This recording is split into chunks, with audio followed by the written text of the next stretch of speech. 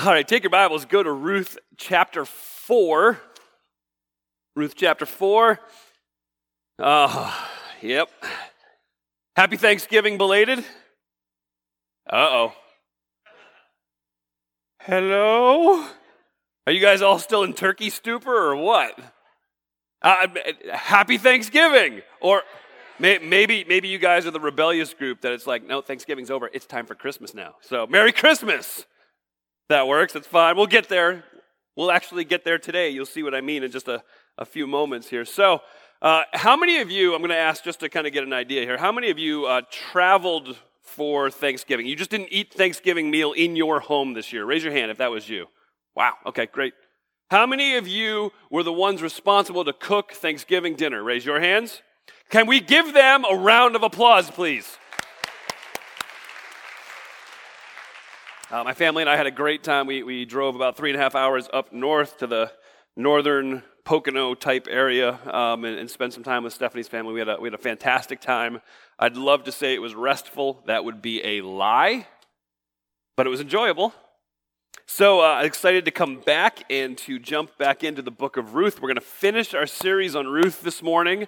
This is actually a really amazing chapter in the Bible because what it does for us, particularly as a church, what it's going to do for us is it's going to serve as the conclusion of the Ruth series and the introduction to our Christmas series, the Advent series. And I'll just say just a quick word about that. Our Christmas series that begins next week is entitled Repeat the Sounding Joy.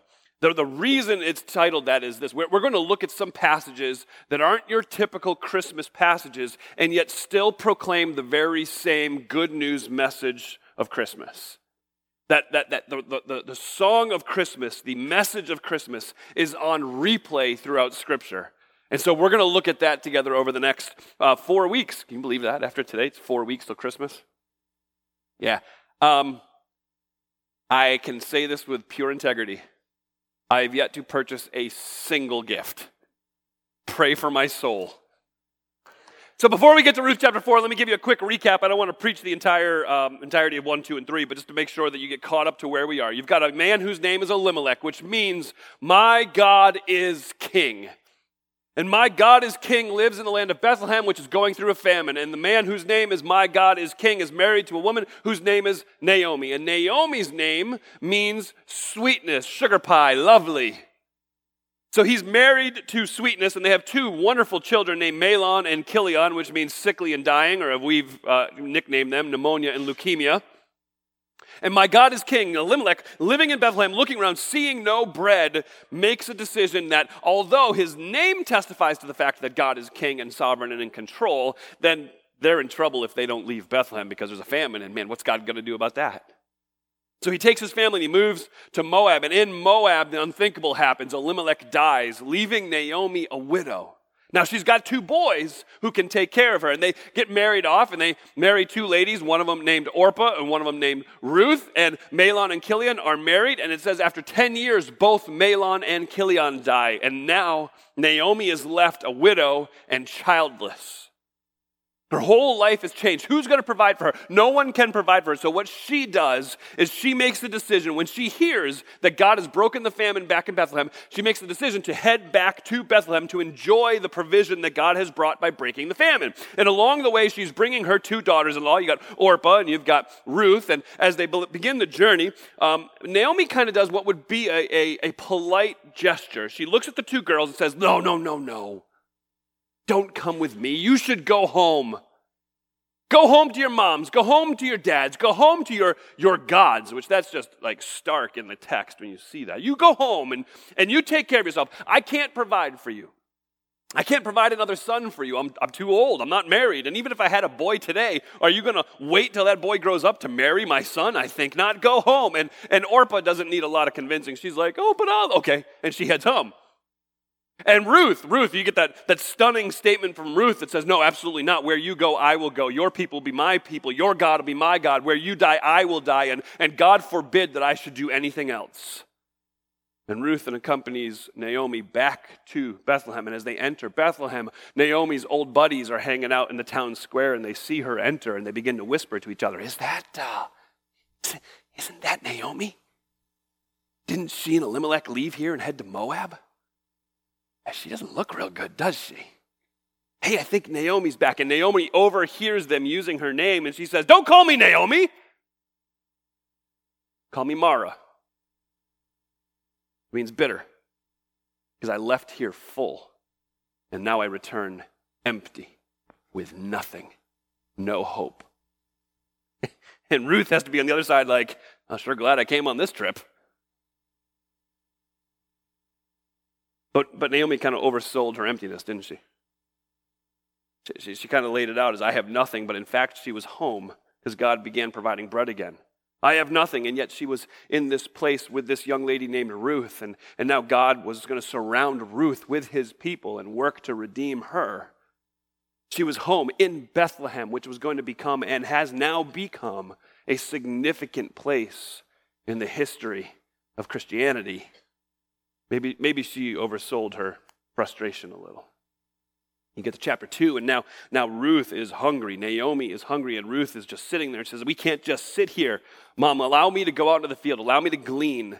The idea is being able to walk through the field and pick up the scraps that the harvesters had left behind. And Naomi says, by all means, go. And Ruth goes out, and just as would happen, as luck would have it, the Hebrew translated as her chance chanced upon the field of Boaz. Out of all the fields, she just happened to stumble into big, bad, burly Boaz's.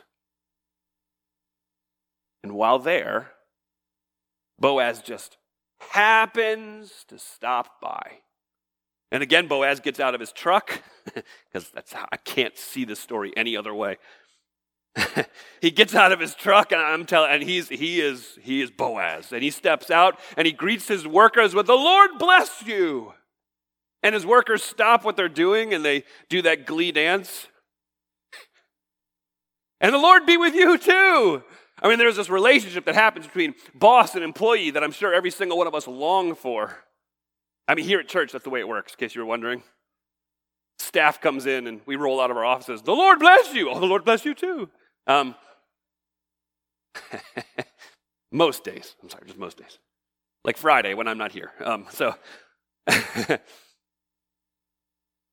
the first thing Boaz talks about is, who's that young lady? I don't recognize her. And the two things stand out is he recognizes his employees. The second thing that stands out is something about Ruth caught his eye. And what he's told is Ruth showed up in the field early that morning and asked permission to glean, and asked permission to be more aggressive with her gleaning than most. She was going to walk in the midst of the field, not just on the edges, so that she could accumulate more. And the foreman says, boss, you're not going to believe this. She came this morning. She asked permission. She's been working since this morning. She has taken one break for coffee back in the shack. That's it.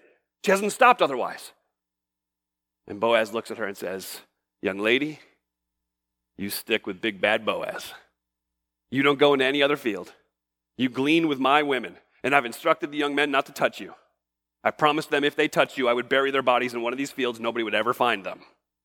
So I instructed them not to touch you. And you now come to lunch. And then he serves her lunch, and she eats her full. And then she leaves there and goes right back into the fields to finish her job.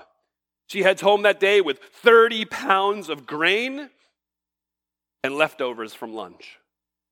And Naomi is just, what happened? Whose field did you end up in? And Ruth explains what happened, and Naomi kind of that smirk, that knowing smirk comes across the face like, oh, let's see what happens. Well, what happens is Ruth goes to work for Boaz with his young ladies for 6 or 7 weeks until the harvest period is done, the harvest period is finished, and Boaz still hasn't asked her out on a second date.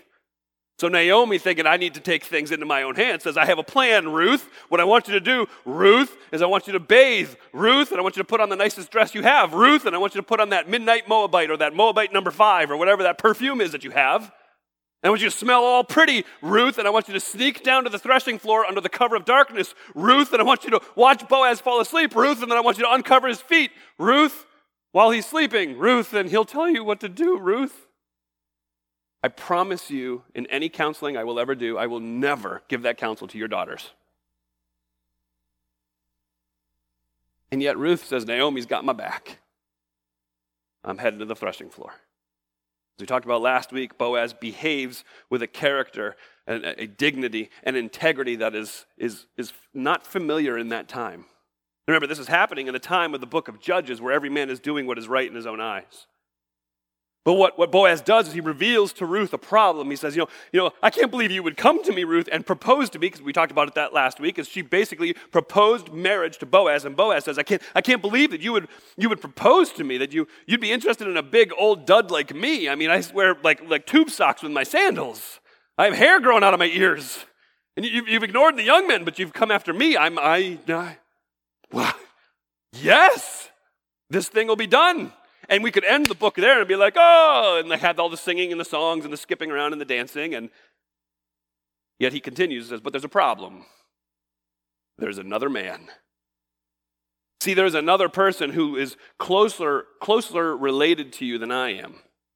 And so it's his right to marry you first and get all of the possessions that are Naomi's and Elimelech's. But you go home, and I'm going to head to town, and I will take care of this. When Ruth gets home, she begins pacing back and forth, and Naomi says, let's stop, wait. Let's see what the Redeemer does. It's in his hands now. You just wait and watch. And that leads us to Ruth chapter 4.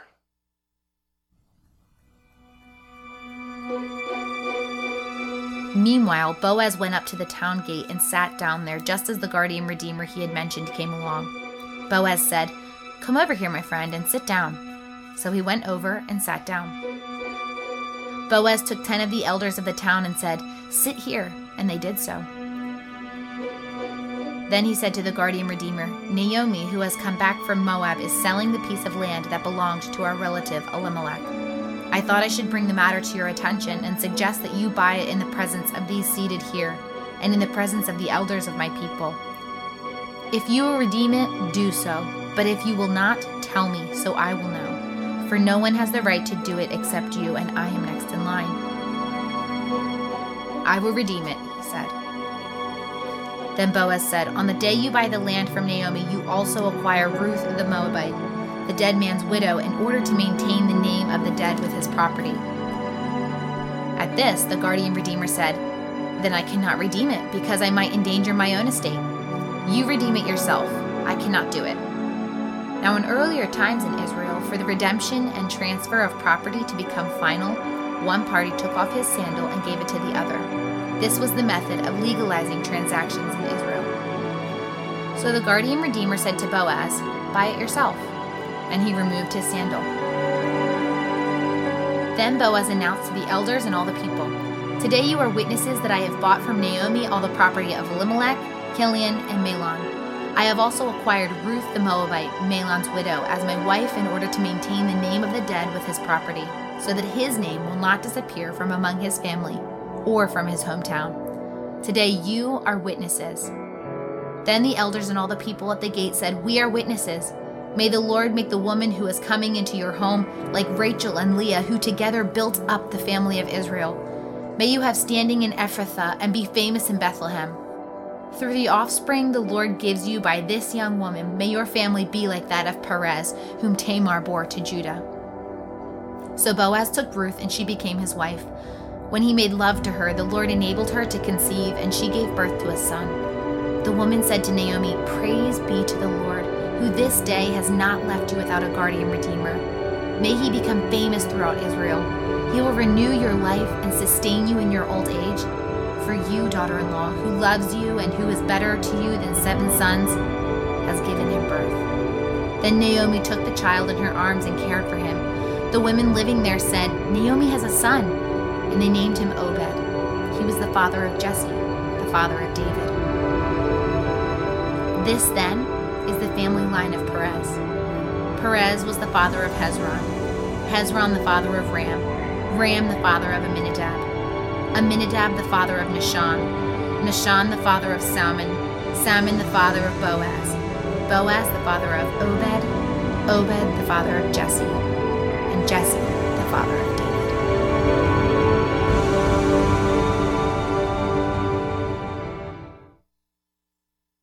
So when we get to the beginning of Ruth chapter 4, what we find is an interaction that occurs. Verse 1, we're told at the town gate. Boaz goes to the town gate. That means little to us today, but back in this culture, in this time, the town gate was a place of business, a place of justice, a place of wisdom, a place of counsel, godly counsel, biblical counsel, worldly counsel. It's actually just a hub of activity. It would be very similar to our lobby in between services. All the great wisdom that is shared among the cups of coffee. And so he goes to the town gate, and in the NIV, the version which we used for the reading and the one that I have here in front of me, we actually miss something very important the way that it's translated here. It says, meanwhile, Boaz, verse 1, went up to the town gate, and he sat down there just as the guardian redeemer he had mentioned came along. That just as the guardian redeemer should be emphasized. See, this is another one of those divine coincidences that just happens to happen. It just happens to be that when Boaz gets to the town gate, it just so happens that this guardian redeemer that he had shared with Ruth, this other man, happens to be passing by. I mean, it just so happens that this one would come. And actually, I love the way that this is this is translated for us. So you get to this, and in an entire book, you've got these names that have deep, rich meaning. Some funny meaning, but some just there's depth to the names of every character. And then you get to this here in verse 1, and this guardian redeemer comes by, and Boaz says to him, come over here, my friend, and sit down. On purpose, the narrator, whoever it is, does not record the name of this fella, but instead uses a rhyme to refer to him. So, and I'm going to say it wrong, but I'll say it in English so it kind of gives you the idea. It's Poloni Almoni. Which sounds ridiculous, doesn't it? And it should, because what it literally means is Mr. So-and-so. So the narrator's like, and just so happened when Boaz is sitting at the gate, Mr. So-and-so passed by. Sounds like we're doing a children's story now. The New English translation, I believe, is the one that translates it as Mr. John Doe. Because it doesn't want to give any level of respect or leverage to this fellow within the story. It just wants to be very clear. This guy is a non-player in the story. He seems significant, but what we're going to find is he's really not. And so it just so happens that he passes by, and Boaz looks at him in verse 1 and says to him, Mr. So-and-so, my friend, please come and sit down. And so they go over and they sit down. And then verse 2, it says, Boaz then gathered 10 of the elders who would be there in the town gate, and he had them sit down in order to hear the case that was about to happen. I mean, there is a tension that is building up, and it's unfortunate that chapter 3 ended where it did and chapter 4 picked up where it did, because it really should meld together, shouldn't it? I mean, you've got Ruth going under the cover of darkness and declaring her love for big bad Boaz, and Boaz saying, I'll take care of it. You got to know, though, there's a problem, and he's got every right to marry you, and they would leave me out, and I know, me too, Ruth. I love you too, but I don't know what to do, and so you get this tension that's building, and so he's like, I'll take care of it. Here's some grain. Bring that to your mother-in-law. That should make her happy, which I don't know what to take that as. I mean, we talked about that last week, guys. If you're taking a lady out and you're interested, give her some extra dessert for her mom. I mean, that's going to go really well for you, I promise. You can thank me later. So Boaz gets to the town gate after that, and he's like, okay. I mean, you're thinking, okay. I mean, he's sweating. I mean, this is big bad Boaz, but this is a moment. I mean, this is the future. This is the rest of his life. And he gets to the town gate. He's like, all right. There he is. Come here, Johnny Doe. Come here, have a seat. Okay, good, have a seat. Elders, can I get 10 of you? I need 10 of you to hear this court case. Okay, come here, have a seat. Now, here's the amazing part. He does this at the town gate. There's this huge tension. You know what Boaz wants, right? How many of us would have the integrity to do what Boaz is doing in the public eye at this moment? How many of us instead would work to cut a backroom deal so that nobody else would know? He didn't have to tell this guy that he was a kinsman redeemer, a guardian redeemer of Naomi and Elimelech. He didn't have to share that information, and yet he still did out of integrity. And then in integrity, he stood in front of the public, because what would happen at the town gate when a court case would begin, there were only a few seats. It wasn't that many seats, but the crowds would begin to gather. It's the rubbernecking disease that we all experience. Oh, what's going on over here? Is it anything good? Let's listen. And the crowds would gather and surround the legal proceeding. So certainly this is happening with Boaz and Mr. So-and-so. And Boaz begins his case, and he says this in verse 3. He said to the guardian redeemer, listen, Naomi, the one who's come back from Moab, she's selling a piece of land that belonged to our relative Elimelech. I'm not going to get into that a lot, just to say that actually saying that she's selling the land is probably an overstatement. Naomi didn't own the land. It was from the family of Elimelech, so she was probably seeking to unload it to somebody who would give her the money for it to help provide for her.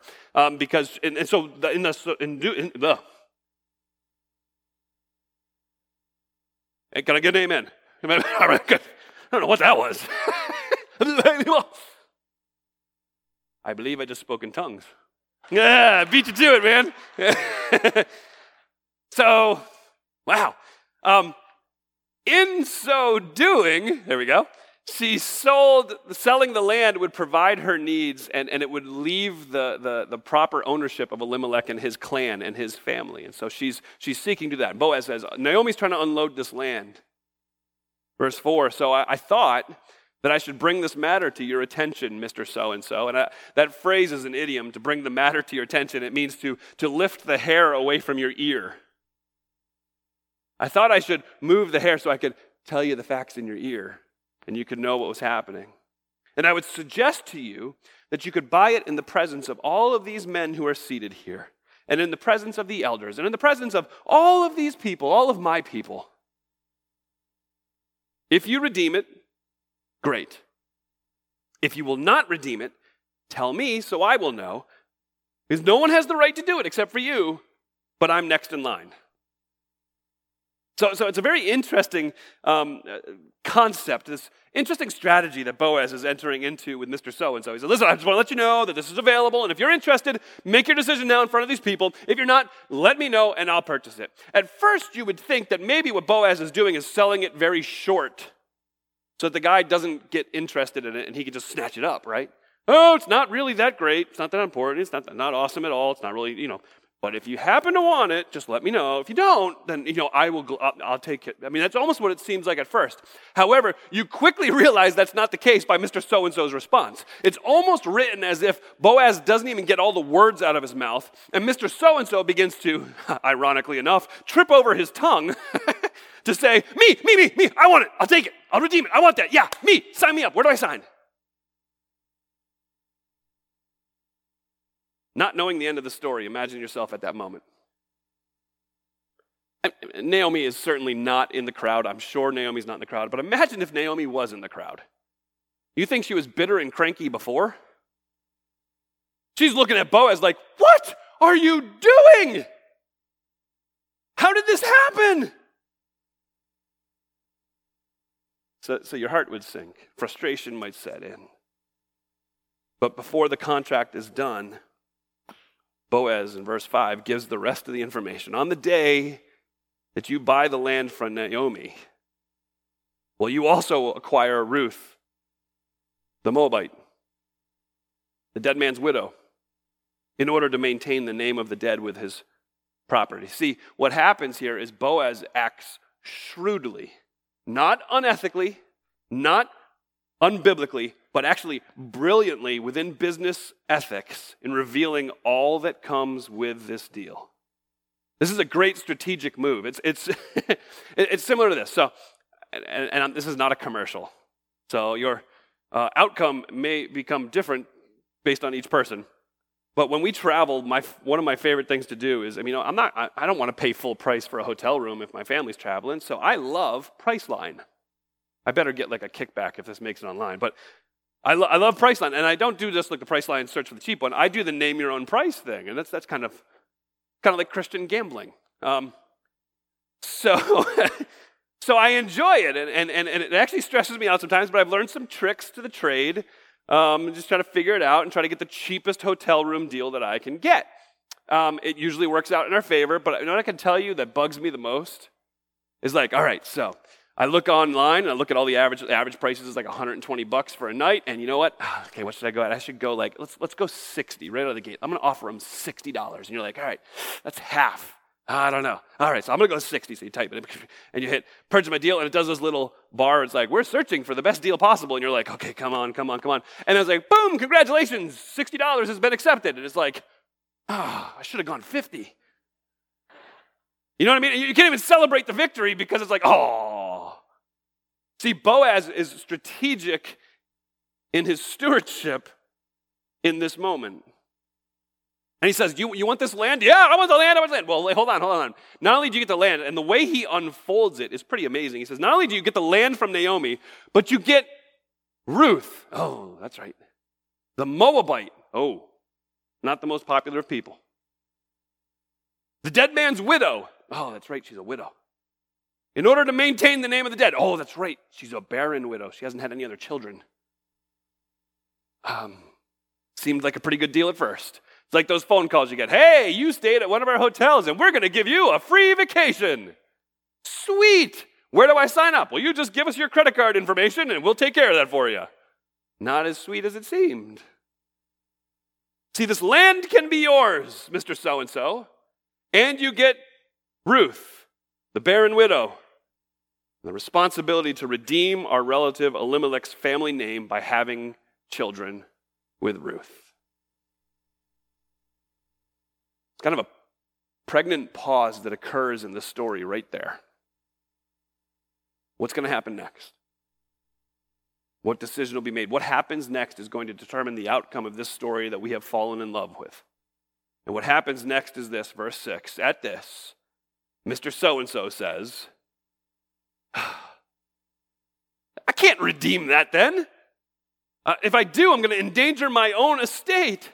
You redeem it yourself. I can't do it. So what he says is, now that you've laid all of the information on me, there's no way that I could. I mean, I would have to take money out of my present accounts to purchase this land from Naomi.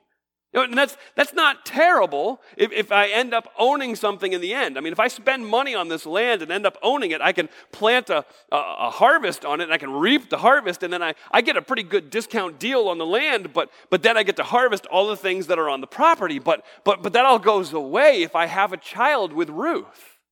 If I do what I'm supposed to do and continue the family name of Elimelech and have a male heir with Ruth, then I can purchase this land, and when I die, you know who gets the land? Not my family, not my children, but Ruth's kid.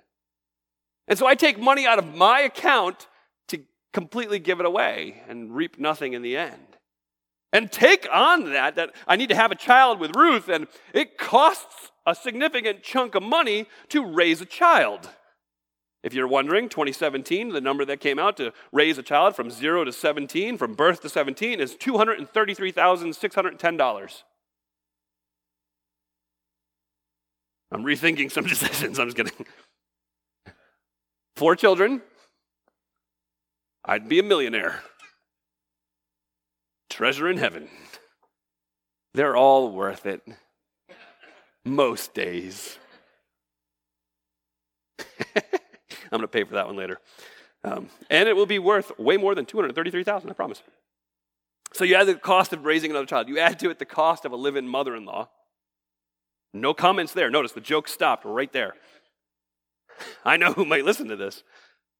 And then you add to that, not only does Ruth's firstborn get the land from this deal, but then if the firstborn son of Ruth will actually claim a portion of the inheritance in Mr. So-and-so's family, so his current children would lose out.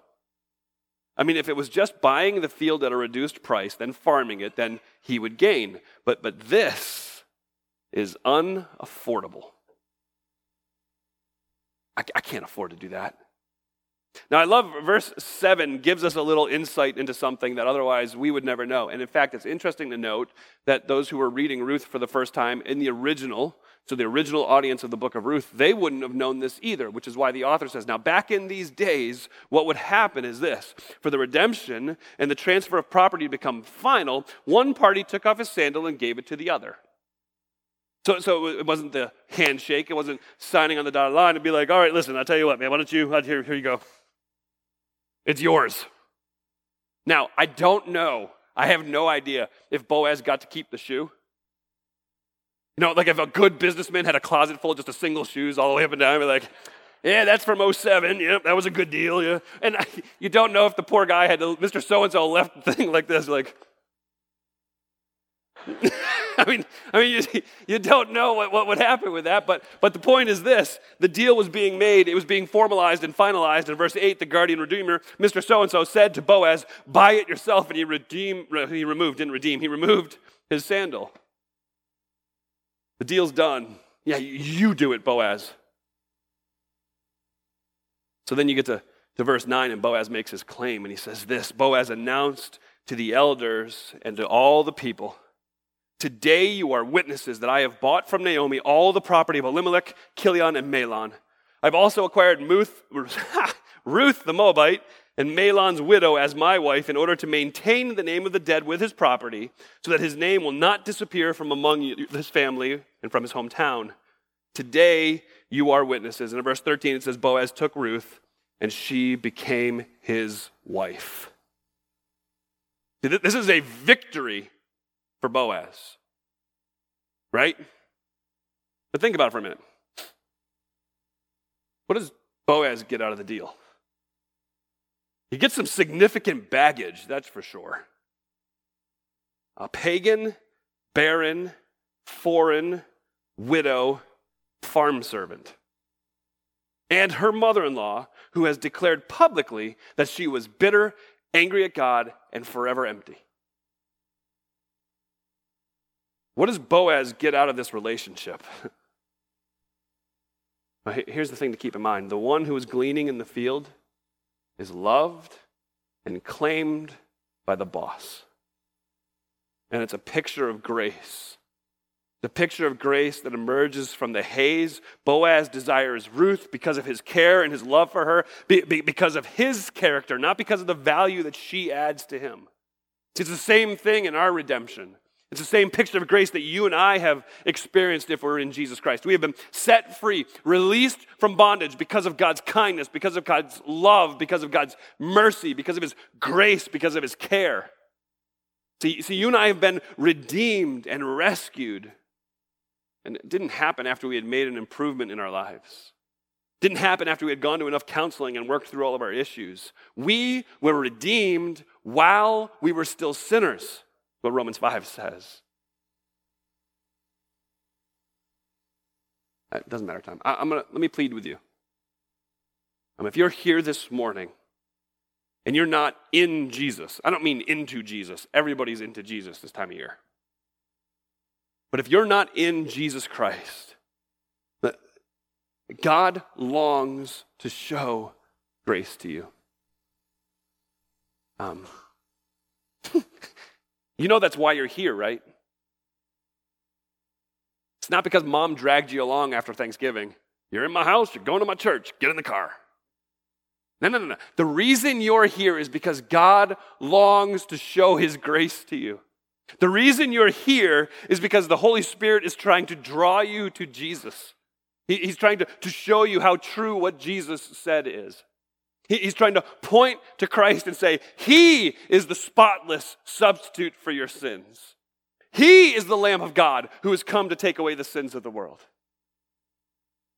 But okay, listen, Frank, I hear you, I understand, but I'm what? What are you? A pagan, barren, foreign widow who's slowly starving to death? Good. That's who Jesus came to save. Jesus didn't come to save those who think they have it all together. Jesus came to save those who reach a place, whether it be by humility or even by circumstance, where they can only declare their brokenness.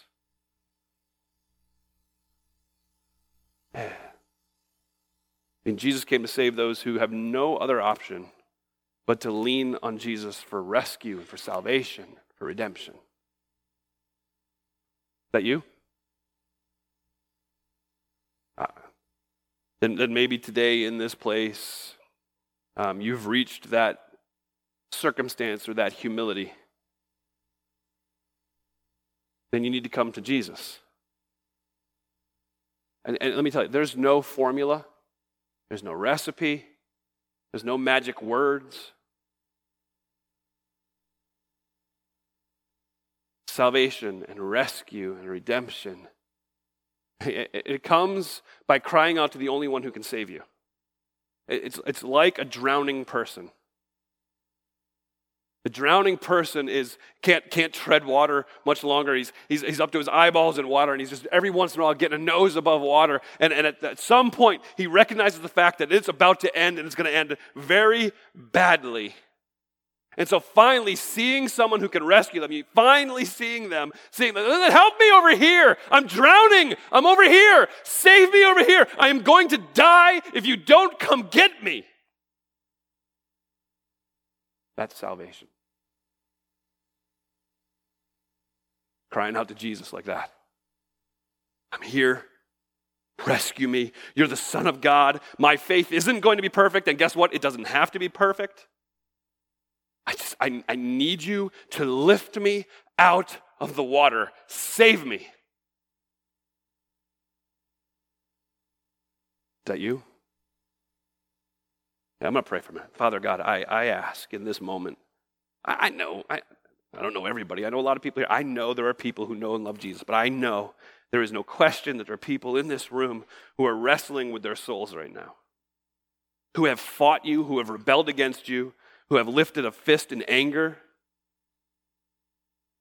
God, would you humble them here, even in our midst?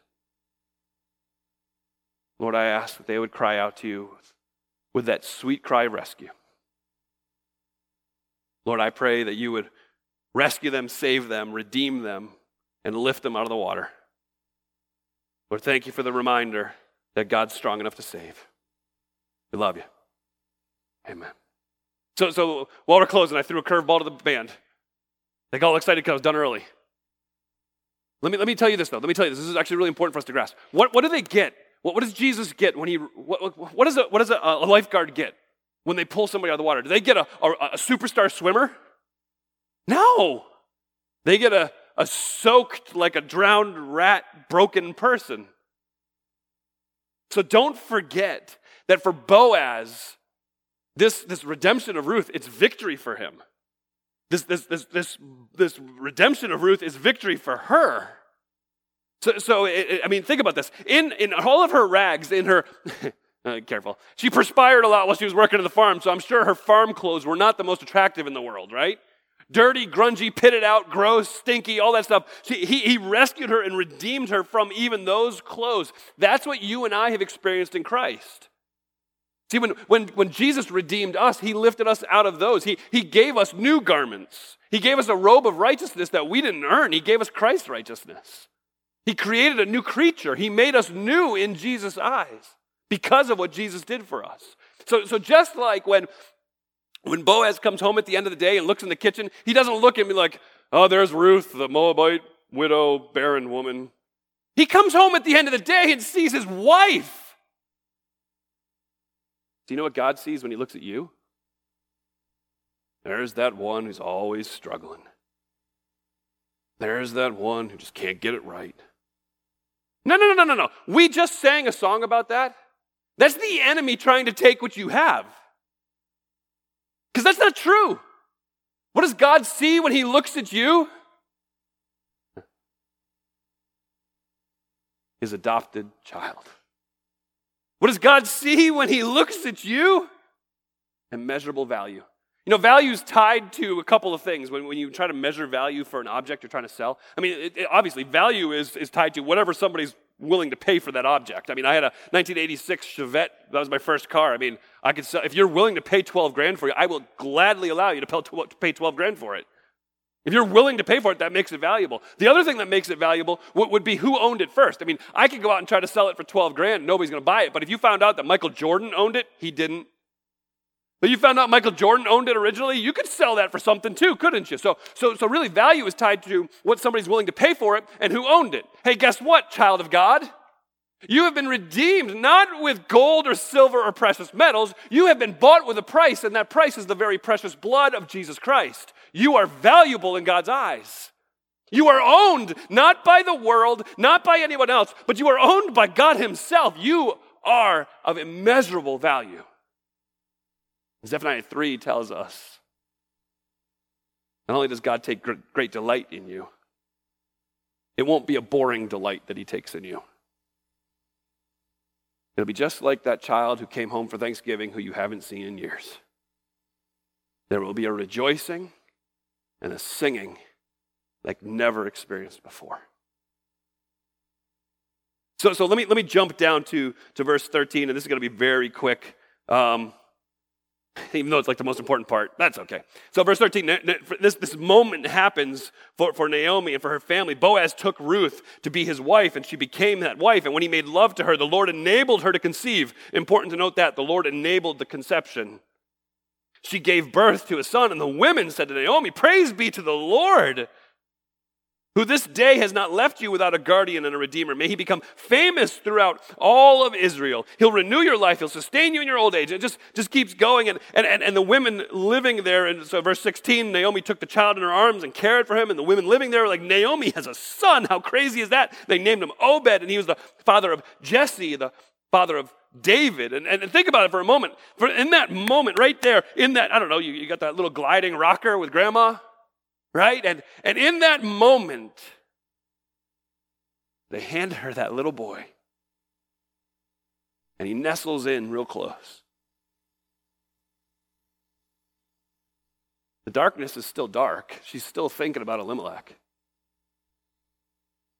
Certain in that moment, she remembers back to Mahlon and Chilion being there. But now, with the coos and the giggles, the drool, that feeling empty doesn't seem as empty anymore.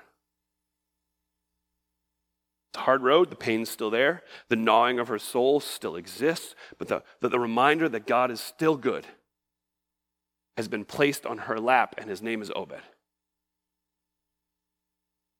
And here's the crazy part.